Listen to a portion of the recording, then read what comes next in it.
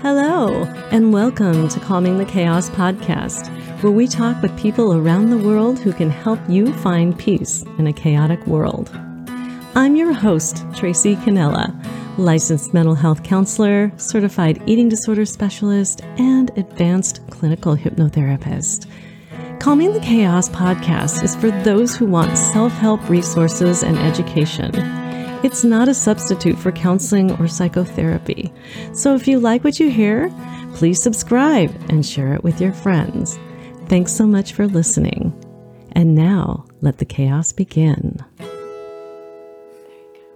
In this episode of Calming the Chaos, I talked with Adele Wang about the power of your own energy to calm your chaos and create new community within yourself and with others.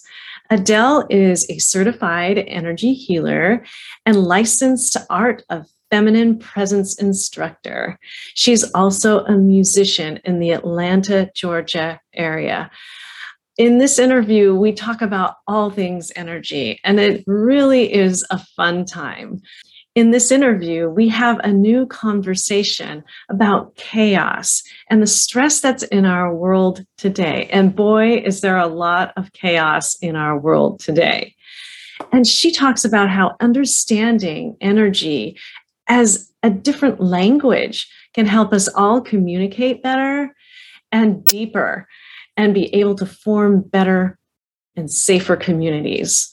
So let's take a listen as I talk with Adele Wang on Calming the Chaos podcast. Hello, everybody. Wow, that was energetic. See, look, she's practicing what she preaches, right? Glad to be here. Wonderful. Yeah, nice to see you too. It's great to be able to explore other ways to calm the chaos. And when we think about energy, we sometimes glaze over. I know that when I say, I have energy about this, somebody may say, like, what the heck is she talking about? Or like roll their eyes at me or glaze over. I don't know if you get that too, but I like talking about energy. I don't know about you. Absolutely. I think energy is probably the easiest way to communicate. It's only that our English language is a little limited, but it's words are the best thing we've got right now. And my thought is, as we progress and learn better ways to deal with chaos, stress, that we get better distinctions in what we mean to describe something we're already feeling. So it's not like we're going out there and getting something new that we didn't have before. It's just we're developing a better way to articulate and distinguish what everyone's already, we're all swimming in it, in the chaos, in the event, with people, with ourselves. It's already here. And the more curious we can be about it, the more useful it is. Because I feel like for a lot of people, English may not be our first language. It was always energy, this intuitive way of feeling in the room, feeling people, feeling yourself, of the knowing. And until we were taught that we were supposed to think our way through things, we had this energetic way of being in the world. So I just love that you're opening up this conversation. Right. Yeah. And so when you say that energy was probably our first language, that's not too far from what I was taught as a counselor, is that when we're born, we're all emotion, and emotion is energy, right? Absolutely. Absolutely. And energy is everywhere. And sometimes it can feel so abstract, our brains sort of, get scattered. What are we talking about? But our emotions are energy. Our thoughts have energy. Our body has energy. Our spiritual presence. I mean, everything is energy, and not all energy is the same. So by being a little curious and distinguishing between them, we can perhaps communicate a little easier, deal with ourselves and our own chaos a little bit more effectively. Well, what got you interested in, or even aware that energy was a thing? And then this is something that you wanted to explore further. What got you interested and started in this journey? Well, I wish I could tell you that I had some magical defining moment but it was really from a life of deep depression, Mm. anxiety, social awkwardness. I was lonely in a crowd all the time. And I didn't understand that. How can someone be lonely in a crowd?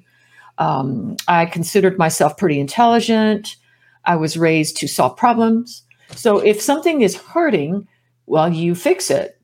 And that's usually applying some sort of knowledge, out of a book, a theory, a concept. You fix a problem. And I discovered after trying to do that with reading many self-help books and a lot of analysis with myself, I understood things, but I didn't feel any better. And I feel like that is one distinction that I feel like our communities are heading towards as we start looking at things at how interconnected people really need to be groovy, that we can't just sort of be off in our own little world, understanding our psyche, but not feeling better. So anyway, I didn't understand how I could be so miserable and so knowledgeable until one day, it's a long story, but it was a series of romantic relationships that kept blowing up in my face. With this one last gentleman, I was madly in love with him. He could hardly give me the time of day. And I remember a click going off in my head that I felt like I had tried so hard to understand people. I mean, I had really applied myself. I had studied attachment theory. I had read this, I had read that, the Myers-Briggs, everything that I could find a model for. And it, for me, wasn't working. I wasn't getting any results. I just felt more frustrated and disappointed with myself. And I reached a point where I said, I've kind of come to the end of the universe of what's possible for me in understanding myself. And if I don't find another way, I really don't see the point in being here. I mean, this man had broken my heart, and I saw nothing possible that wasn't what I'd already done before. Like, well, what good is this? It's not working. And at that moment, I said, well, I give up. I had to surrender. And if I don't find a way, I'm just going to leave. And through a process of very unusual coincidences and synchronicities, I wound up meeting some people that I had never heard of before. And I think it's because I was so desperate. I said, fine, whatever, do whatever. I was that open. And they really introduced me to a very different way of being that used energy, because at that point I was talked out. Like for me to talk it was just spinning round and round and round. So my original healing had to start with a non-verbal approach. And if I started talking, they'd like, because they knew I would go off into that rational reasoning of what's wrong. And they knew that there wasn't going to be any new juice there. It was too miserable. Yeah. So my own work had to start with the body first. And then then they kept saying, Adele, you're actually very good at this. And I would say, no, I'm not interested. I was very vested in being appropriate, corporate. I'm an analyst, this and that. And then they reminded me that, I had a memory that I remember when I was little, I would see things around people and plants and animals. And I learned real quick to not mention it because it made my mom really uncomfortable. I think people thought it was either mental illness or I was lying and making things up, or it just stopped doing that. But once I started going for, well, what the heck? I remembered that. And I said, well, maybe it's not crazy. And I started working with people sort of behind the scenes. I didn't tell anybody. It was this big secret that I had this big corporate job on one side. And somehow people started to hear something about me. I don't know. It's just, Adele knows something, and I people started showing up and I was getting good results with them. And at first the healing was primarily physical because that was what I knew the best. The energies of the body, the congestion in certain parts of the body after chemo, disease. I had a lot of accident things, where the body's trying to heal itself. And I looked at it primarily as the energy of the body. But as I started working with more and more clients, I noticed that there was something else in the room that was also energetic in nature. And I said, well, I'm being called in this direction. And it had to do when people started speaking. And I realized there was a wealth of information that was connected to why people were feeling the way they were or what illness they were dealing with. And it was intimately connected, and even more than I expected. I had heard about, the stress component, but it wasn't until I was working with clients and I saw how deeply this went. Did some more research, and I discovered that these lights that I was seeing around people had a lot to do with what was happening in the emotional energy of people. And that was very correlated to how people were thinking. They're slightly different. Actually, they're very different. And in our culture, we kind of mishmash them all together. Your beliefs, just manage your beliefs. And I started noticing how many clients I got that were doing a lot of positive thinking, positive affirmations. They're working really hard to be positive, and the body was just collapsing because they were lying to themselves. They were trying to fool themselves into being more positive. And so the emotional field was completely whacked out. It wasn't fully expressed. And then all these pieces had to connect with their spiritual inquiry. So I started to feel that there are different layers of the energy field. And then within each of those, there's a whole, there's a lot within just the emotional layer and the physical layer. And so I became very curious. And the more I worked with people around the world, I started noticing, you could call them pretty amazing healings. And for all of the physical recoveries I was experiencing, it was really people starting to feel alive again that got me more excited. Your purpose, your meaning, better relationships. And I realized that was my biggest Achilles heel growing up, that I was lonely in a crowd all the time. And it's because that drove me into understanding connection between humans. And again, I wasn't interested in clients. I'm just trying to fix on myself. And then when I saw what was happening with people, I started to pull out everything that I had learned from people around the world, medicine people, teachers. I'm like, well, this helped me. And wow, that's when the work really bloomed. So that's what that's where I am now, working with clients around the world. And that's why I feel our English language is a little limited when we talk about energy, but we already feel it. Don't know if that makes sense. Yeah, it does. And so it took you a devastating breakup and this history of trying to be, sort of a pragmatic in your head, yes, cognitive, maybe doing that sort of work, and knowing that that only went so far. And it only went so far. Yeah. And it reached a point where if I couldn't see any more light, I didn't see any point in staying here. Because, right. and for me, that was why maybe it wasn't the right therapist at the time. I did seek out psychotherapy. But what happened was we were just talking a lot because I had such a clear understanding of my problems, issues, that nothing was moving. And now I'm aware that there are many different kinds of therapy. And at the time, I didn't know. I thought all therapy was the same. But now, and I've done some training on my own, this crossover of energetic work, body work, psychotherapy, all these things have value. And it's a really exciting time to be in this field.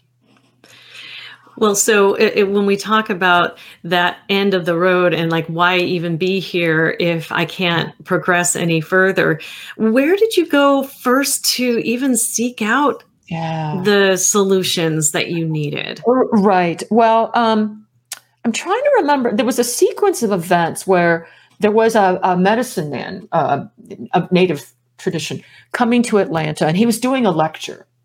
And I had a friend who was really, I said, into the woo. Not that I was, and she didn't want to go by herself. Oh, come on, let's go. And I'm like, no, I'm not interested. You want to go? I'm not. And she didn't want to go by herself. Oh, come on. So I finally grudgingly went. And I'll never forget, everyone else was so excited to be there. They're sitting on the edge of their seats waiting for this guy to come out. And I'm staring off like, I'm just here, don't pay attention. Not that I believe any of this. And now I know that much resistance meant something. I feel like I had an intuition something was going to happen. Mm-hmm. And I was a little scared. And this man came out, and the whole time I was like, la, la, I'm not here. I don't believe this. You guys are all crazy and I'm not crazy. And I'll never forget, he kind of looked at me at one point and he said, you. And why? I'm just sitting here. I'm not saying anything. I'm not causing any problems. And he kind of looked at me and said, come talk to me after the presentation. Mm-hmm. Oh, and I remember that my palms of my hands started sweating. I don't remember anything of what he said. I'm like, oh my God, I'm in trouble now. And afterwards, I grudgingly, I dragged myself up there. I could hardly look at him because I was angry and scared at the same time. Like, why me? Like, what did I do here? But I wanted to know, and he said, you might benefit in having a conversation with me.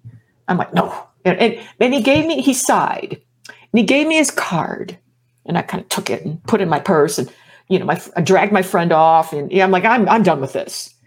And I remember feeling very strange. Like, what was that? Because my cognitive mind could not absorb what was going on, but I was already feeling into the energetic of the room. And this is what I want the audience to know. You're feeling stuff before the mind knows. And once I kept that card for almost a year in my desk drawer. If I'm not interested, why did I do that? And one day when I was still not over this breakup, I was just beside myself.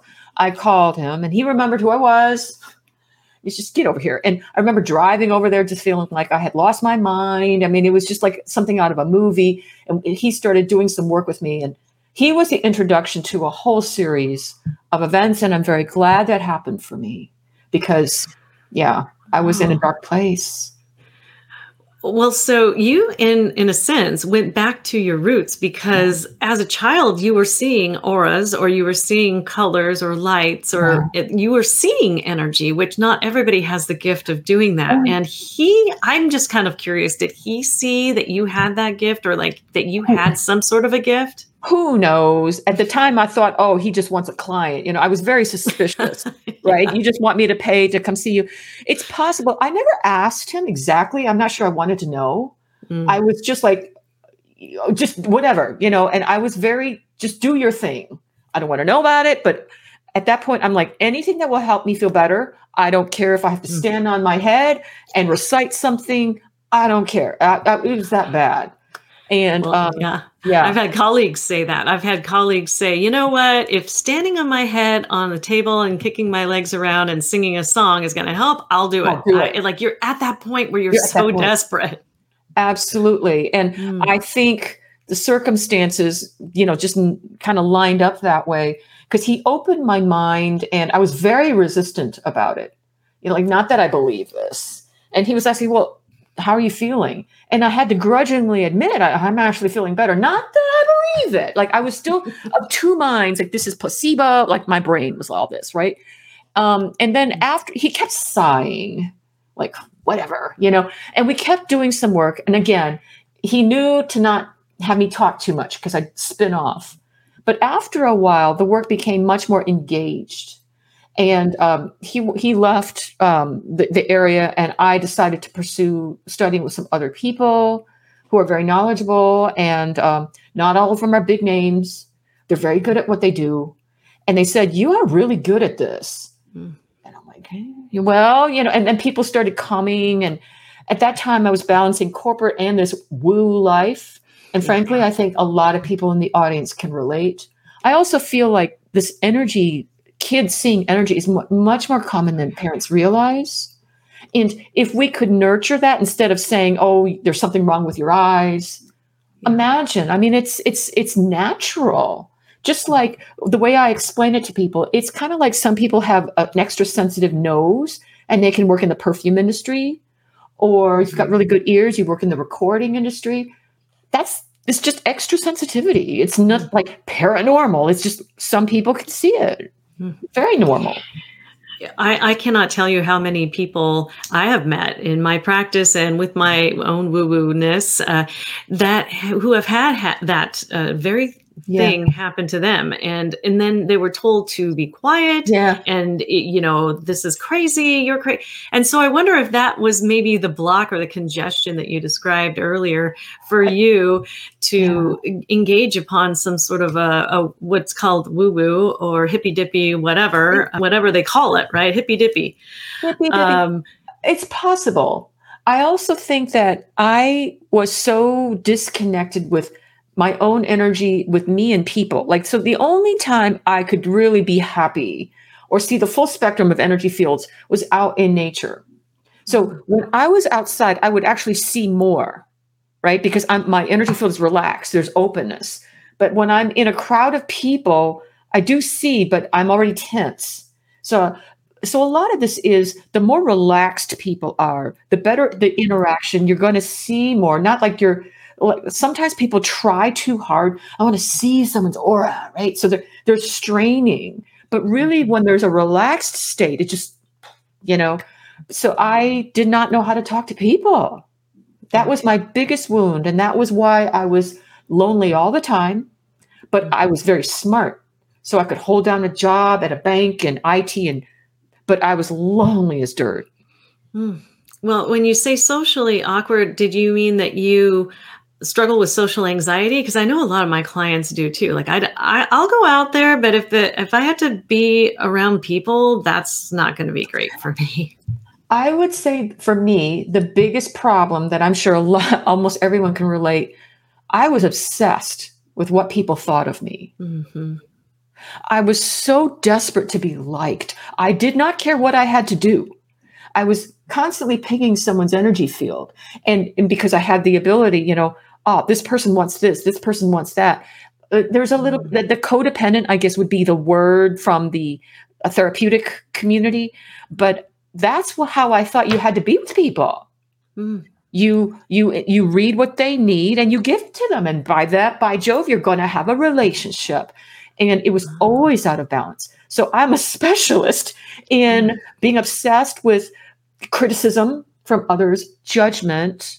I knew how to yap. So like shyness can come from people like shutting down. I didn't have that. I had nervous blurting, like, and unable to really relax around people. And then what happened was the more I knew I was doing that, the more embarrassed I was because I couldn't stop it. Like I knew people could tell and I was mortified, but I couldn't stop because I didn't understand what my energy was doing.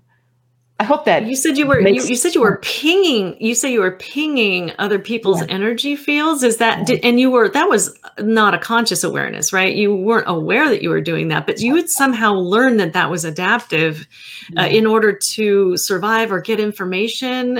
Am I getting that right? Absolutely. Absolutely. And this is very common in codependent situations. And one of the number one things I work on with clients is this phenomenon. They don't know they're doing it. They don't know any other way. So it's like a blind spot. So if you don't know what you're doing, you can hammer out all sorts of cognitive things and DBT and all that, but you're not aware of what's happening when you're around another human. And I describe it as an anxiousness of feeling, are we good? And what did you need from me? And, how can I help? There's that anxiety to be liked. Oh my God, that like was my biggest hell for many years. And that's why I think just about every client I have has some flavor of that. I mean, it's the root of a lot of anxiety and chaos in this world. Well, yeah. So, and there's a book called Anxious to Please. And I think I actually own that book. And it's about that very thing, is that I am so anxious that you're going to be okay with me. Yes. And that was what you were going through as far as the socially awkward blurting, all the stuff that you were doing. And I didn't even know I was doing it, because if we could live different lives all at once, then we can say, oh, in this one, I remember what it felt like in the body to not do that. But all we have is a sample size of one, me, myself, and I. And if you've been doing that since you were, a month old, how else because this requires a rewiring a rewiring of the nervous system. It's not a cognitive thing. It's how the nervous system responds. And I'm sure you as a therapist, you've probably been very versed in what's happening with polyvagal theory. I'm so glad finally that stuff is becoming more mainstream. Although, to be honest, energy people, we've known that forever, but it's now becoming more well known. And even that is not the full Monty, but I am so happy that people are exploring nonverbal ways of helping people feel better. It's absolutely very useful. Right, right. Well, and so the rewiring is really super important, not just to do in the cognitive realm, in the think, feel, and do, and this is how we think differently and how we restructure our beliefs, but in the actual body and including the body. Absolutely. And I think that's one thing I'm happy to see starting to change. It used to be everything was about beliefs. Everything was about mindset. I'm like, oh my God, if I read more about positive mindset, I'm just going to explode because, I mean, it's not that it's wrong, but I would get so many clients that were down on themselves because they're doing their affirmations, they're thinking positive, and their lives feel awful. Mm-hmm. And so if you don't know any other way, then you start blaming yourself. Well, I guess I wasn't positive enough. Let me go off and be more positive. I'm like, oh, stop. Like, let's just relax a bit. You know, I can be very damaging, to be honest. Like if that's the only tool you've got, I mean, it's a good one. I'm not saying that affirmations aren't useful, but there are a lot of other more efficient and, from my point of view, faster ways to wherever somebody is to help move that along. Yeah. Well, you sound really super passionate about energy healing, and all that comes with it. So was there a jumping off point where you said, I'm done with my corporate career and I'm just going for it? What was that point? I wish I could give you guys some glorious story that, one day, a hummingbird told me. I was the most resistant. So I held on because I'm slow. So, folks, I was not always this way. I was the most risk-averse, shut down, introverted, socially awkward stress ball you can imagine. Honestly, I mean, if there was a bell curve, most of the audience is probably well ahead of where I was. I mean, I was really on the tail end. And so what happened was I said, okay, I can do this. I can learn about energy and all this stuff and kick butt in corporate. I can do both. Of course you would think that way, right? and there's going to be this big firewall in between the two. So they'll never find out about each other. And that way I won't have to make a decision. So because that's the way I always did. I don't want to have to choose. I'll just excel in everything and keep everything afloat. And that way no one may be mad at me. I can't make a mistake, and because making decisions for me was so terrifying. I was convinced, you close one door and that's the end of it. So basically I was working a corporate job and the practice was growing, my side clients. And then it reached a point where I was pretty busy and I was pretty tired. And at that time, I was working for a major telecom company, and they had a rule from IRS. They brought me in as a consultant. I was making lots of money and they loved me. And they said, Adele, we love you so much. And IRS rules have you limited in how long you can be here before we have to start the clock over in terms of whether you're an employee or a contractor. Can you take 6 weeks off and come back? And this was like around November. I said, sure. I mean, nothing gets done in November, December anyway. I was happy. And so I thought, well, the holidays. Then January came along and I didn't call them back. Oh, wait till February. And then before I knew it, it was like July. And they kept calling. And I noticed I wasn't exactly dying to go back. I thought, good noticing. This is a sign. Yeah. So, yeah, that's me. Oh my goodness. So you just never went back? Never. They kept calling and I felt bad because I did not want to say, I don't want to come back. I kept making these excuses. No, that was the truth though. I don't want to come back. Well, that was the truth. Yeah. I made up all kinds of lame excuses because I just...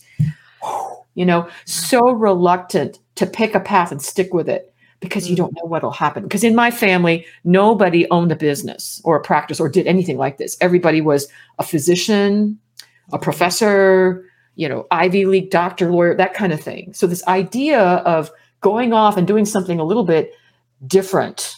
Well, that's, don't you want to go back working for the telecom company? I mean, you were doing quite well. And the thing is, I didn't hate corporate life. It'd be different if I was miserable every day, but I was all right. But I was more intrigued with this side. So I get a lot of people now who are making that transition from a corporate existence to something much more evocative, soul-driven. They want to get out of the chaos. Sometimes they hate corporate. I remember having bosses that, oh my God, I was miserable. So I do remember how stressful that way of living can be. And they're trying to get out of the chaos of, well, if I don't work for somebody, what do I do? I'm like, get in here. Let's dance with this. And then we're unpacking the energy fields, what's going on? Yeah.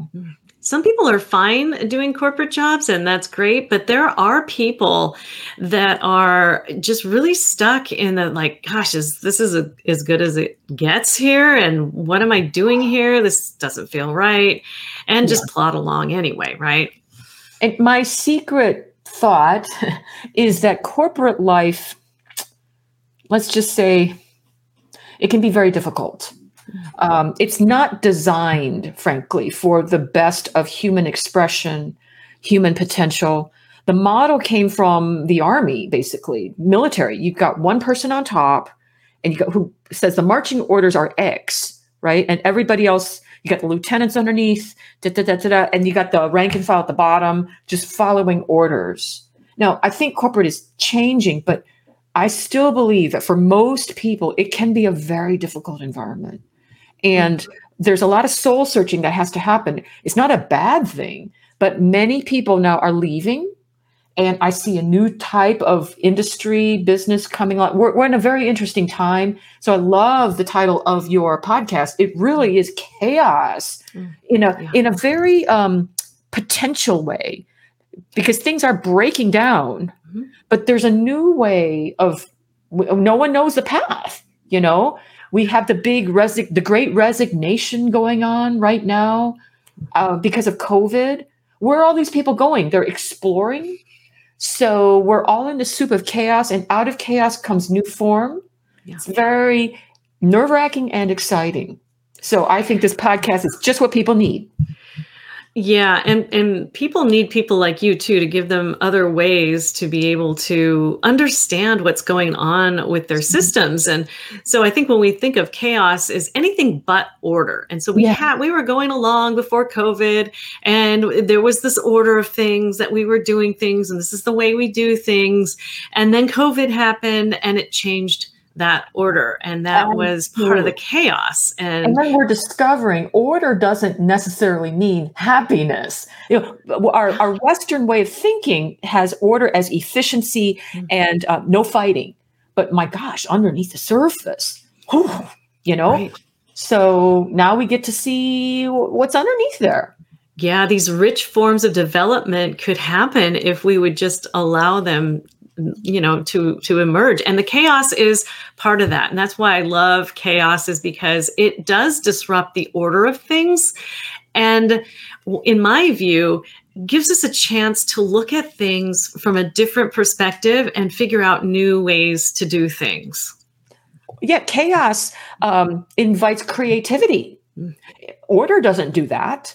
Yeah. Order, invites more order. I mean, this is the way we've always done it. So, yeah. I think we need both.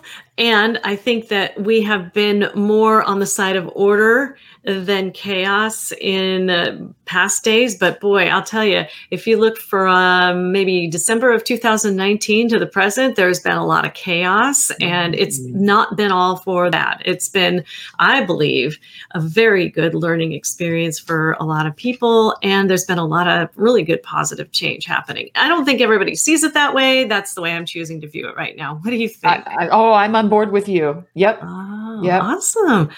Well, I wanted to ask you then about your other self, which is the musical self. You are a professional musician, and I want to learn a little bit more about that, because I dabble in music too and have played professionally. What is it that how do you how do you do music, and do you actually incorporate music in your healing with your clients? I do. I think music helped keep me alive growing up because it was a way to express energy.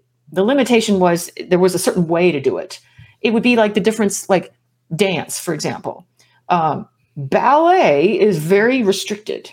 And same with being a classical violinist, there's a way to do it. So even in the arts, I was constricted. And now my music expression, I can do classical, but I'm exploring, I back up a lot of rock bands that come to Atlanta, Moody Blues calls, and I'm back there. And it's a different way of expression. And I'm seeing so many parallels with how people are with music and art, with their energy. So a lot of times, if someone is totally out of whack with their energy, I invite them to explore dancing because, nobody has to see you. You can just, turn on the stereo, whatever music, and explore moving again, because we are animals. We need our body. And what kind of energy is in there? And can we amp it up? Because that was very helpful for me. Dance and music were just so helpful for me in my healing because they took me out of thinking how I should be. Yeah. How would you suggest that one goes about dancing? I'm thinking about the last time I really danced around was way too long ago, number one. And number two, it was with my kittens. When my kittens are 4 now, when they were both kittens. So it was 3 years ago. And I used to have a string in both hands and I used to dance around to music and they used to play with string. When you were talking, I was thinking like, where did those days go? And why did I stop dancing? How do we get that back? Is there a tip that you can give us about that? Just start. And animals can be great because animals dance with the moment naturally. They don't sit there and go, ooh, how do a cat just moves, And so we can learn a lot from our pets. I honestly think pets have helped save humanity. In fact, I was on a podcast recently interviewing someone who specialized in this communication, that they still hold that innate movement of the moment. And so if we learn from our cat, we can, that's useful. Instead of, you see, now people have to check out books to learn how to dance or, even parenting. I got to read a book on how to do this. I mean, we've gotten so distant from our natural impulse that if we just try it. So there's no how-to manual. Crank on your best music. I would say the number one thing I would insist on is that the music be something you really like. If you don't like the music, try something else. Yeah. That would be do that. I'm just thinking about people out there who walk their dogs every day. I wonder if people, when they're walking, they just have their phones on or whatever, or even have a tune in their mind and they start dancing around, how different the world would look than, going to the dog park. And obviously people have fun at dog parks and everything, but what would happen if we all had a dog park that was also like a dance dog park? Oh my gosh. I think you're on to something. Okay. Yeah, I'll just open my own dance dog park and see how many people show up for that. Right? We've got people in Atlanta. There's cat yoga. Bring your cat to yoga class. I mean, people are doing that. So the cat does the downward dog, right? Or there's an excuse to be silly because you've got these kittens around you while you're holding whatever pose, and it makes people laugh while they're doing yoga. So that yoga doesn't become too serious, that there's a lightheartedness to it and the silliness and the playfulness. Yeah. So take a cue from your pets. So that's a great tip. And I'm going to do that myself. My kittens still have the kittenness in them, even though they're 4 years old. And so does my adult male cat who just turned 10 and was playing with the peacock feather the other day and gave me a nice little scratch on my finger there. So, well, I wanted to talk to you about the specific techniques that you use because I'm not familiar with all of them. I am familiar with emotional freedom technique, EFT, or tapping, and I do use that. I've been through EFT levels 1 and 2, and I use it quite often in treating trauma and anxiety, other things in my therapy practice. How do you use emotional freedom technique in the work you do with your clients? Yes, it's a wonderful technique. And I started using it like 20 years ago before it became more popular. And I'm thrilled that therapists are using it now. It's like the sauce that you can use with anything. You can use it to calm, relax, detox, trauma release, getting clear on desire. Just about any time where people are going, we can congestion, clear up the congestion. Yeah. So that we don't have to work so hard, the truth of what needs to be experienced just flows in instead of people having to go out and find it. Well, I think I need to do, like anytime someone says, I think I need to do that, you can tell it's a mental thing instead of, just feel more open and relaxed.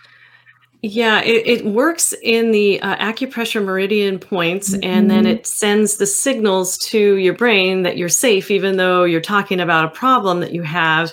And also doing an affirmation. When you said affirmations, I was thinking, well, the way I work with EFT is I don't say the traditional affirmation, which is, even though I have this problem, I deeply and completely love and accept myself, because that will throw probably most of my clients into shock, because it was like, I don't believe that. And it's like all these bells and whistles are going off and they shut down. So we really spend some time developing the custom affirmation that even though I have this problem, I can appreciate that I have a kind spirit, something that they can really sink their teeth into and believe and buy into. And then we work them up to that unconditional love and appreciation of themselves. I think that's beautiful. And I agree. Sometimes, even though I have this problem, I deeply and completely, people are like, no, I don't. And so what I sometimes do to get around that resistance is I'll say, actually, I don't. But I'm going to pretend that I do just for now, and then people, they laugh, right? Because we make this kind of humorous, Adele's making me say this or whatever. And it just, because you're right. Otherwise people feel like they're lying to themselves. And then we can acknowledge, well, I don't believe this, but just for the next 5 minutes, let me see what it feels like. And that takes some of the pressure off a little bit with a little humor. But I think what you just suggested is wonderful.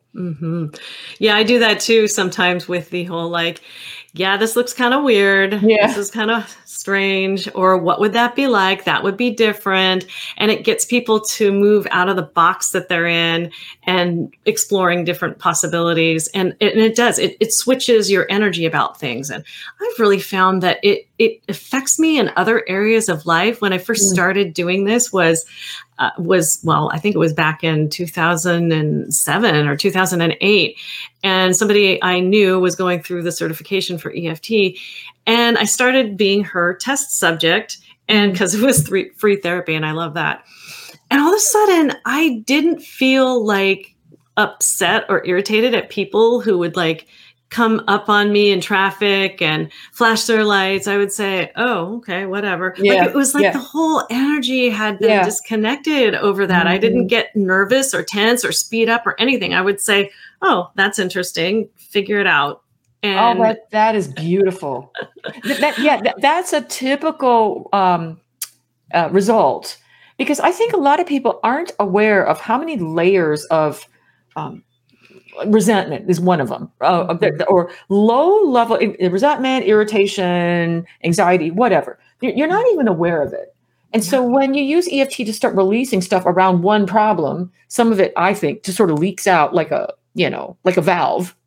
And so there's the leftover quantity of whatever, it's dropped, and then all of a sudden nothing bothers you anymore, and you didn't even work on irritation with bad drivers. Exactly. Yeah, it's something that just was what do they call it, a benefit of it. And also as a practitioner, there's that borrowed benefit that you get by adjusting your own energy, because you're doing the tapping too. I can't say enough about emotional freedom technique, and I don't think I've had any practitioner come on and talk about it. So I wanted to spend a little bit of time seeing that. Oh, it's awesome. You could have a whole show on the different ways to tap. And it's an excellent tool. What I encourage people to do is learn the basics for themselves. You can just do it. This is an excellent self-help tool.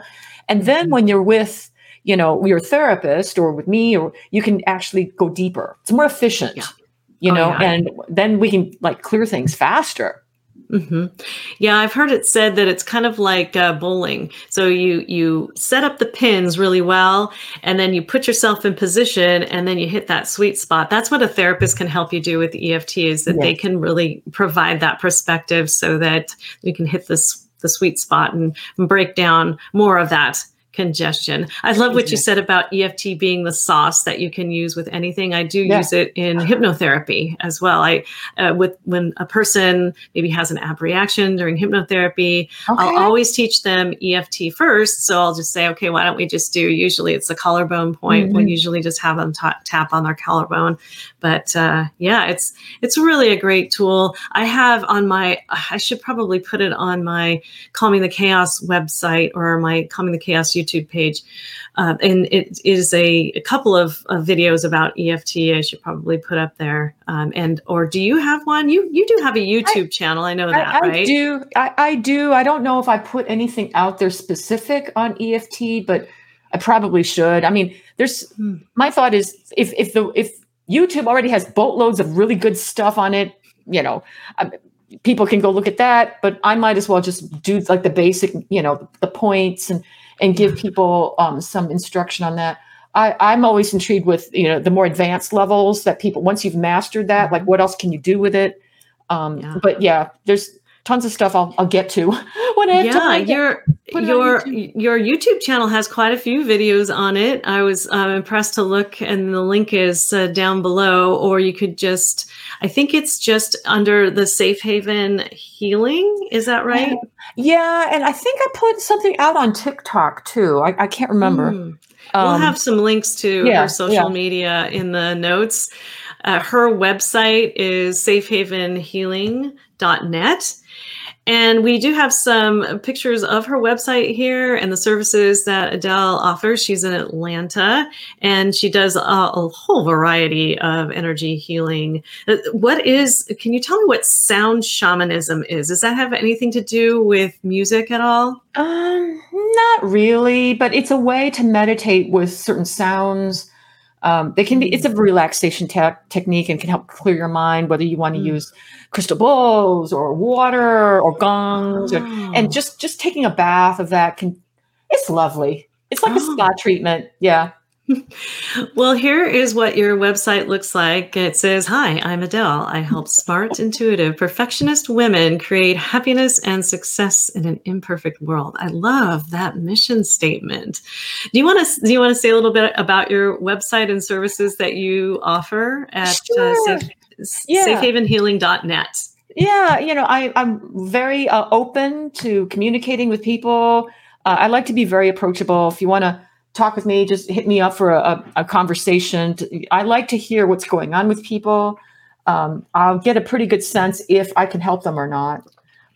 If I don't think I can help, I like to refer out. What's your unique situation?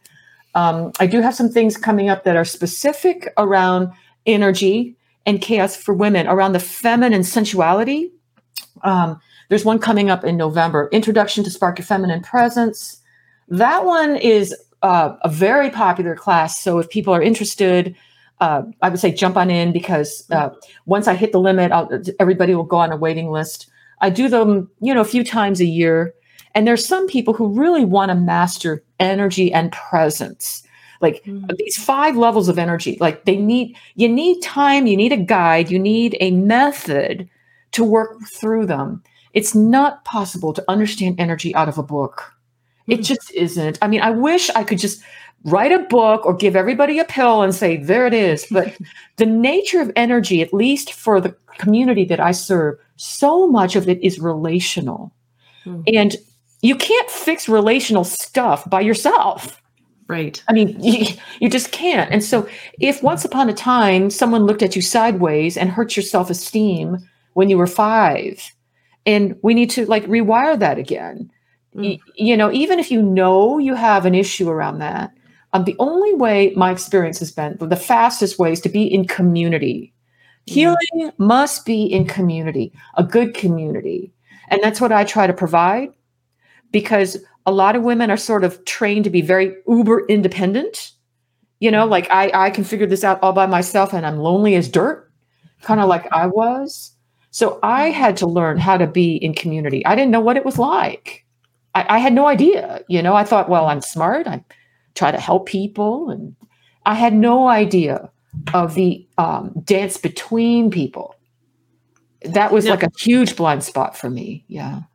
Now, do your events offer the community that you speak of in a sense? Yeah. Okay, so you would go on to your website at safehavenhealing.net and click on events, right? Right. There's one called Introduction to Spark Your Feminine Presence. It's going to be November 13. I'll send you the link. You can put it in the show notes or something.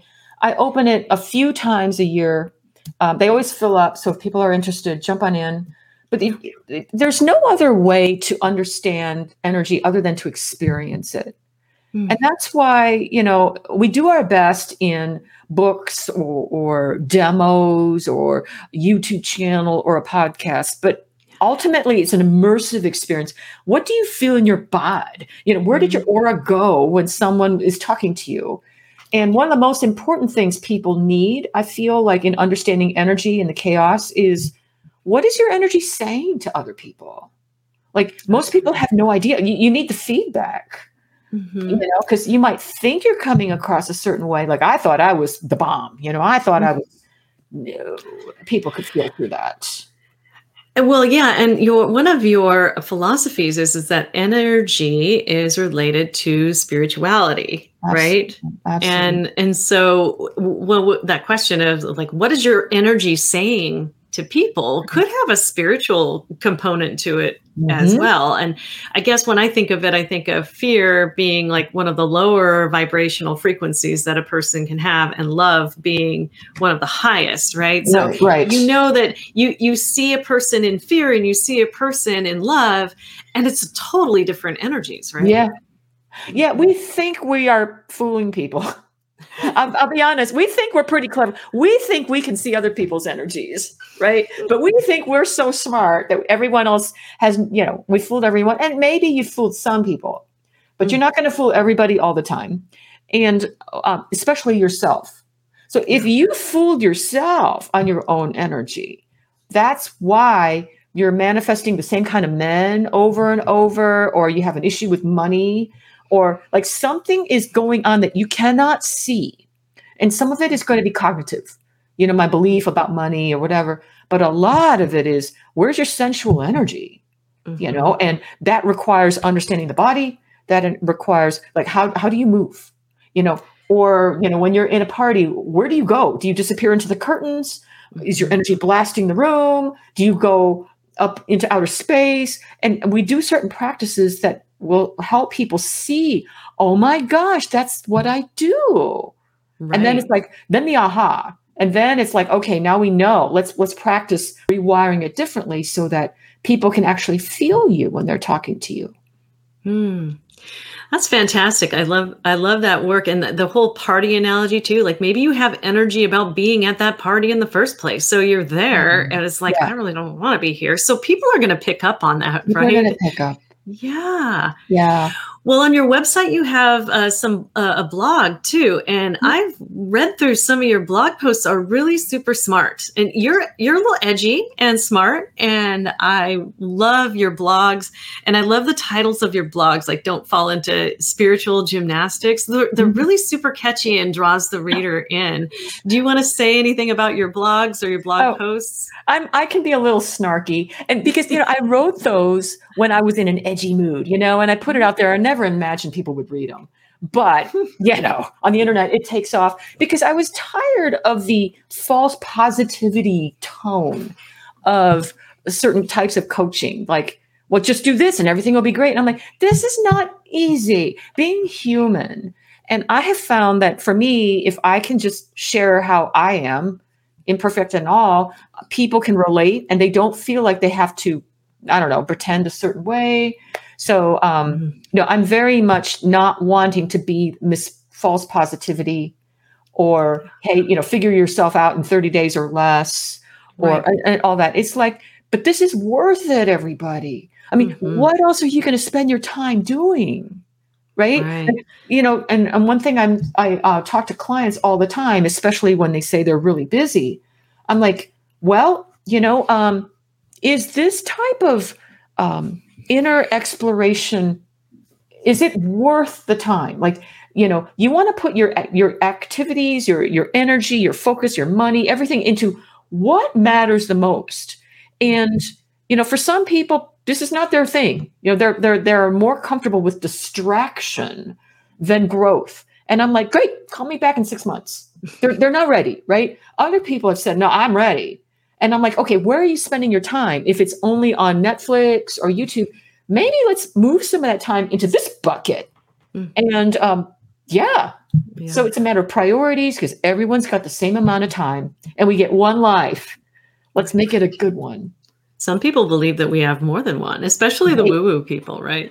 And, I interviewed a lady the other day who talked about animals being reincarnated. I thought that was cool.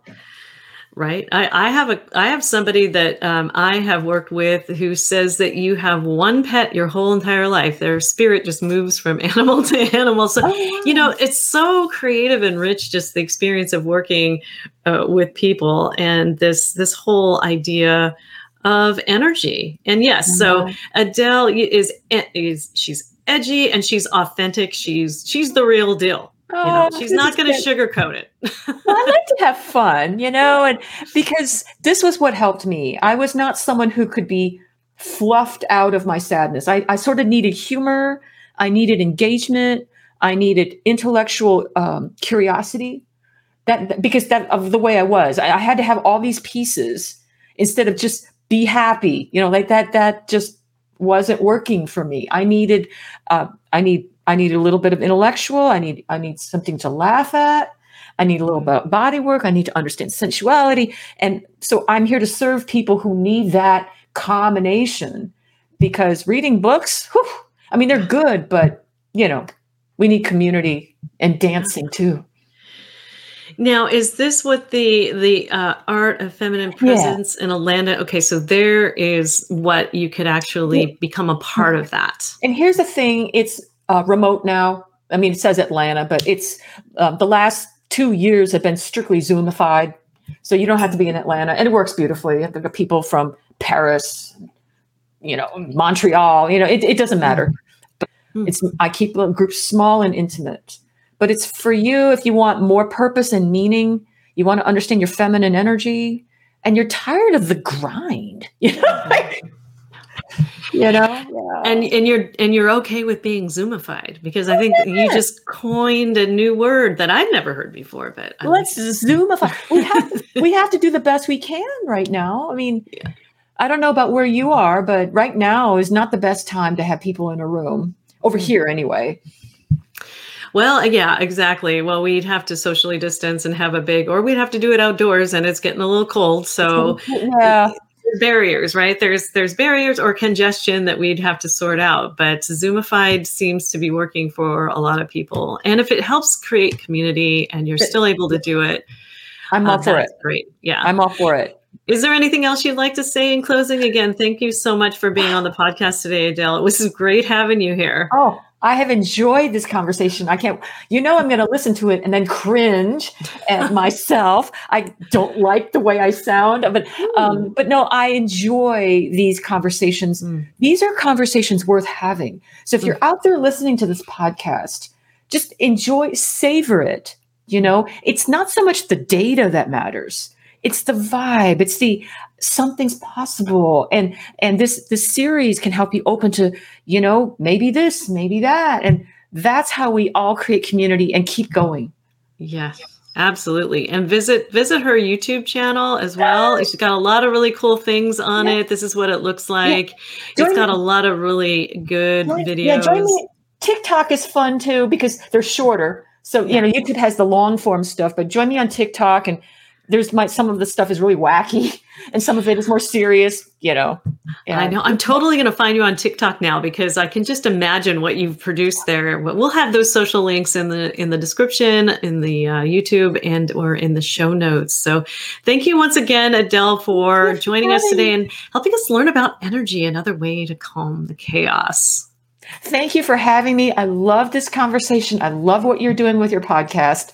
Thanks so much for having me. All right. Take care. Take care. for listening to Calming the Chaos podcast.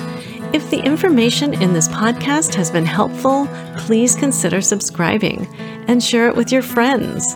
You can find this podcast on iTunes, Apple Podcasts, Google Music, Spotify, and on YouTube. You can also go to our podcast website at www.calmingthechaospodcast.com, where you can listen to all Calming the Chaos podcasts. Thanks so much for listening, and I look forward to sharing my next podcast episode with you. In the meantime, take care.